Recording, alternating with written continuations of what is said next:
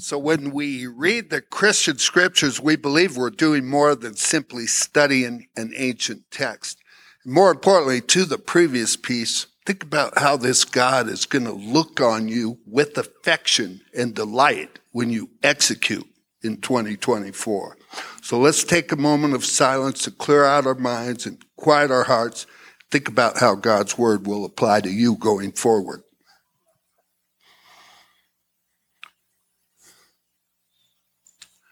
When one of the dinner guests heard Jesus' remarks, he said to Jesus, "Happy are those who will feast in God's kingdom."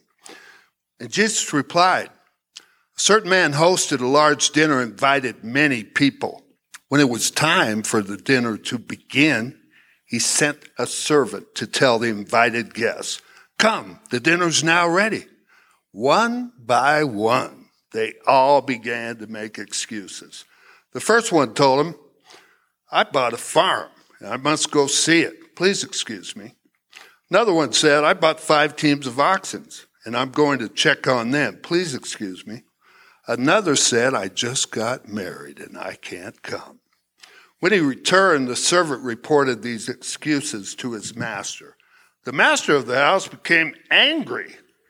He told the servant, 'Go quickly to the city streets, the busy ones, the side streets. Bring the poor, the crippled, the blind, the lame. I don't care.' The servant said, 'Master, your instructions have been followed, and there is still room.' The master said to the servant, 'Go to the highways, the back alleys, and urge people to come so that my house will be filled. I tell you, not one of those who were invited will taste my dinner.'"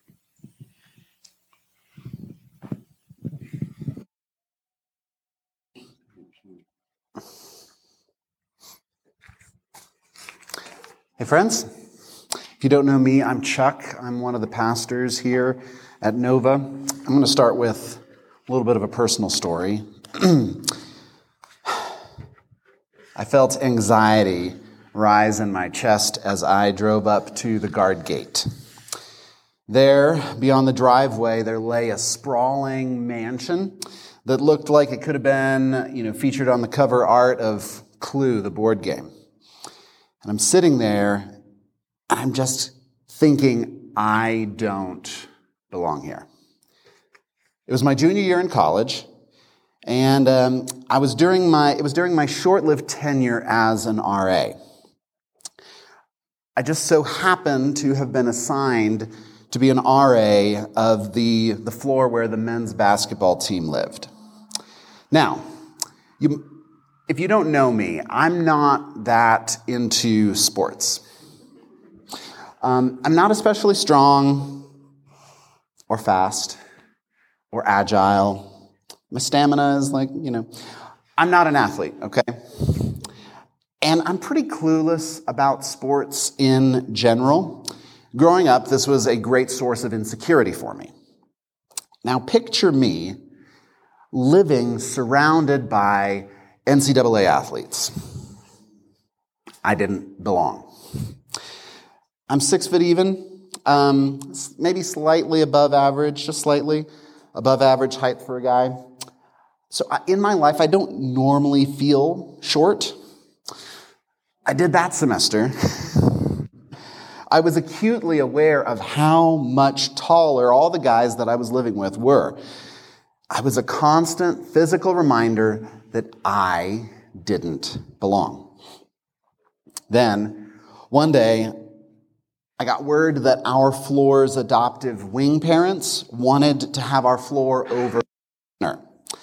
Now, these wing parents were local alumni who took it on themselves to connect with and care for college students.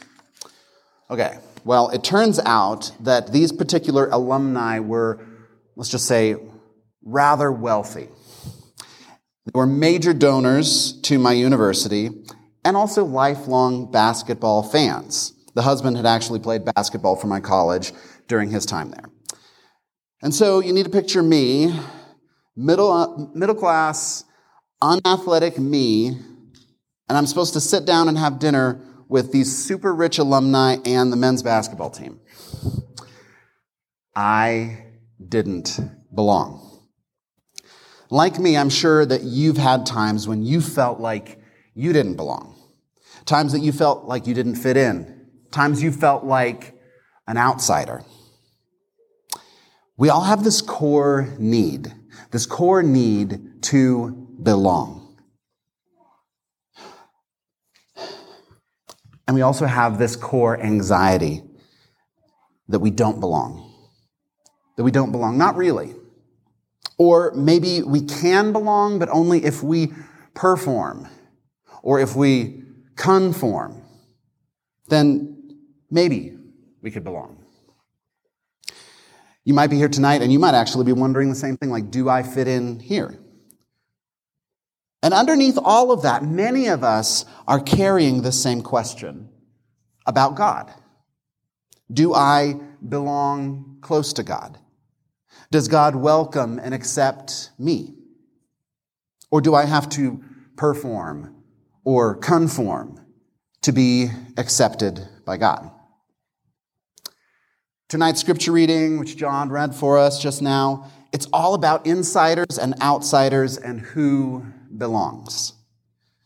Let me unpack that. There's this guy who is throwing a party, and he's invited all the usual suspects, his friends, his family, all the people that you would expect to be there. He's invited the insiders. But once the tables are set and the food is ready, all the people who RSVP'd yes, they're making all sorts of excuses why they can't be there. The insiders are opting out. And man, the host is ticked off. He doesn't want all his preparations to go to waste, and so he tells his servant, go quickly to the city streets, the busy ones and the side streets, and bring the poor, crippled, blind, and lame. Definitely not the usual suspects. Not the people that you'd expect to see at this man's party. The servant says, okay, way ahead of you on this, boss. It's already done, but there's actually still empty seats. What should we do? The host says, okay, go out even further. Go outside the town, to the highways, go to the country roads, invite everyone you find. I want my party to be full. So the invitation goes out not just to outsiders, but to the far outsiders, the total strangers. The guy says, invite them all in. And then the parable ends with this rather shocking line. I tell you, not one of those who were invited will get a taste of my banquet. The insiders who opted out are going to miss out. Now let's pause for a moment. This all is a little perplexing, isn't it? It almost sounds as if the host is only inviting all of these outsiders to his party in order to get back at the people who turned him down. He's like, you no-shows, I'm going to replace you. And there's definitely an edge to what Jesus is saying here. What's going on here? Well, when you hear Jesus telling this story, you need to picture a circle of angry men. Their arms crossed, disapproving looks on their faces. Because Jesus is telling this story at a dinner at the house of a Pharisee, this group of religious influencers in Jesus' day. Jesus wasn't telling this story to a favorable audience or even a neutral audience. These were people who were critical of him, testing him, trying to catch him out. They were his enemies. And that's why there's such an adversarial tone to this story. Jesus was speaking to these religious leaders, and they were the insiders who were opting out. They were the expected people who were backing away from Jesus and his invitation. These religious leaders were saying, this can't possibly be the guy. Because, for one thing, look, he eats with sinners. Have you ever noticed how Jesus is almost always eating? As one biblical scholar put it, in the Gospel of Luke, Jesus is either at a meal, leaving a meal, or on his way to a meal. Meals are a big deal in Scripture. Sharing a table with someone is a sign of welcome and inclusion and acceptance. It was this public declaration that you belong here. The religious insiders, they were opting out precisely because of the sort of people that Jesus was inviting in. The outsiders are being invited in, but the insiders are opting out. That's exactly what is happening around this story that Jesus is telling. One of the remarkable features of Jesus' life mission is how much of it happened around a table. In this way, Jesus reveals something really essential about who God is. I want to share this image with you. This is an icon made by the Eastern Orthodox painter Andrei Rublev. It portrays this odd story from the Jewish scriptures when Abraham is visited by three mysterious figures. Abraham invites them to sit down and share a meal with him. And somehow, mysteriously, these three figures seem to speak on behalf of the Lord, of Yahweh, the personal name of God in the Old Testament. This icon is simply titled Trinity. Christian faith makes this unique claim that God is three in one. One God and three persons, Father, Son, and Holy Spirit. And in this picture, they're portrayed sitting around a table, sharing a meal, loving and mutually serving each other. We're in the middle of our series, Self-Giving God. And we're looking at the beauty and the scandal of a God who gives of himself. Last week, our guest, Carrie Jenkins, talked about one aspect of what it means that we're created in the image of a three-in-one God. Because you are made in the image of the Trinity, that means you are made for community, for belonging. And so is every person that you encounter. We are all made for belonging. Now, I want to show another more modern depiction of the Trinity in art. I think it really speaks to our desire for... Just kidding, I can't do it. It's terrifying, isn't it? Okay, now that can live in your imagination and haunt your nightmares the way it does mine. Sorry. Seriously, let me share this contemporary icon that was created by the artist Paul Rivas. In this picture, the three persons of the Trinity are portrayed as sitting at a corner booth, laughing together. Jesus, on the left hand, is laughing so hard he has tears in his eyes. In the center, the Holy Spirit is throwing her head back in laughter as she leans on the shoulders of the Father and the Son. And the Father, on the right, is beckoning to you and to me, inviting us to come hang out with them. Darrell Johnson, in his book, Experiencing the Trinity, wrote this: in the deepest mystery of his being, God is an intimate relationship, a fellowship, a community of love. Experiencing the Trinity. That's a really apt title, because the Trinity isn't an abstract doctrine, a philosophical puzzle for Christian intellectuals to theorize about. No, the Trinity is an invitation to experience the life of God. James Bryan Smith, in his book, The Magnificent Story, writes, "This is the heart of the Trinity, giving oneself for the good of the other."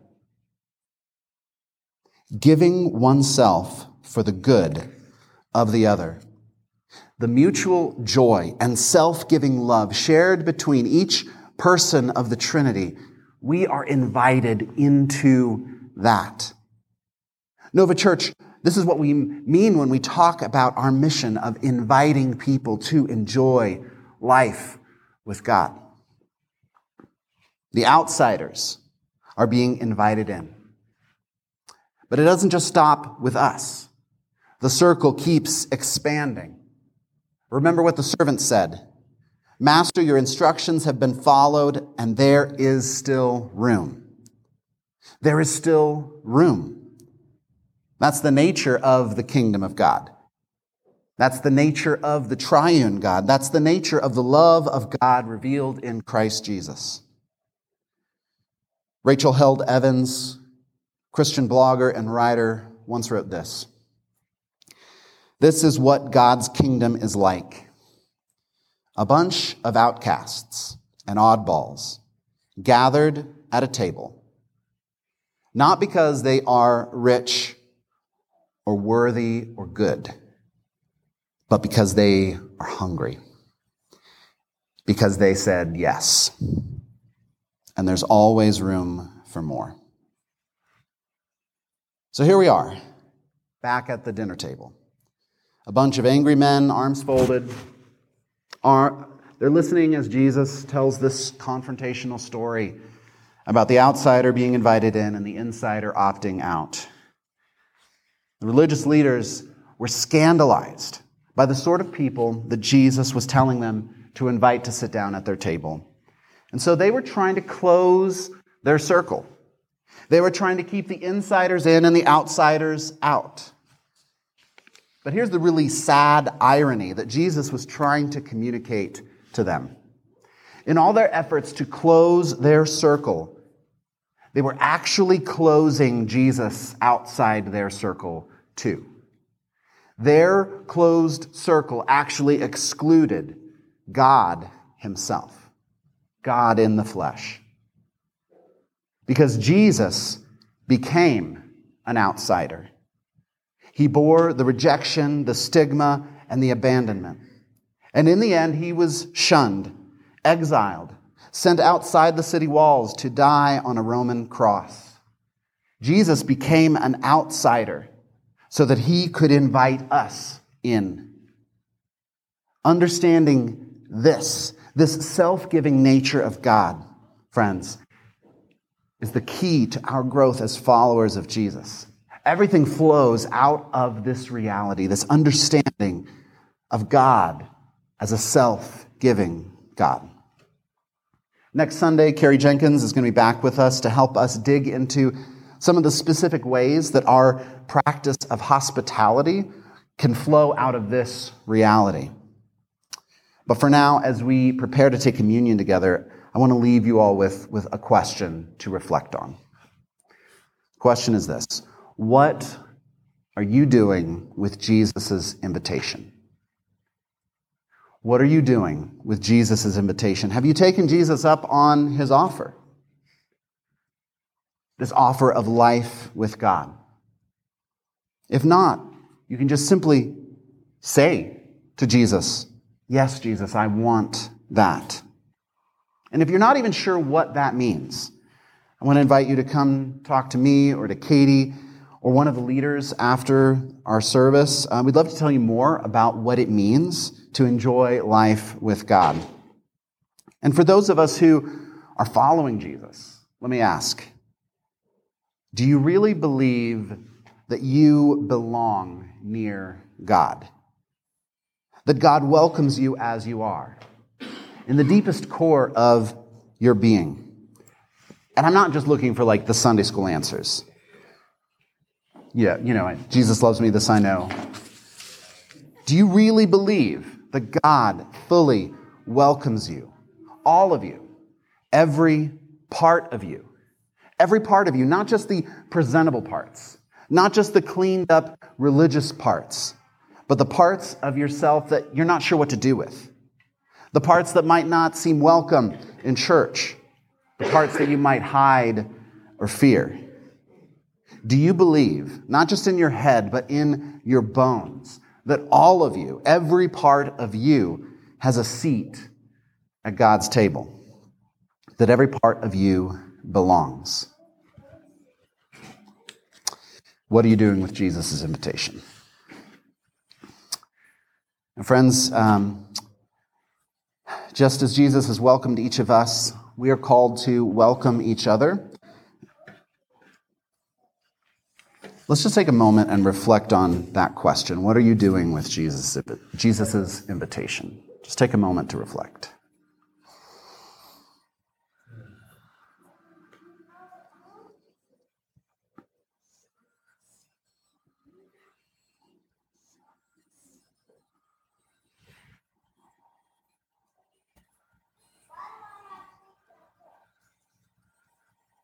Jesus, we do thank you that you have welcomed us into your loving arms, that you've invited us to enjoy this life that you share with God the Father and God the Holy Spirit, that you've shared with us too.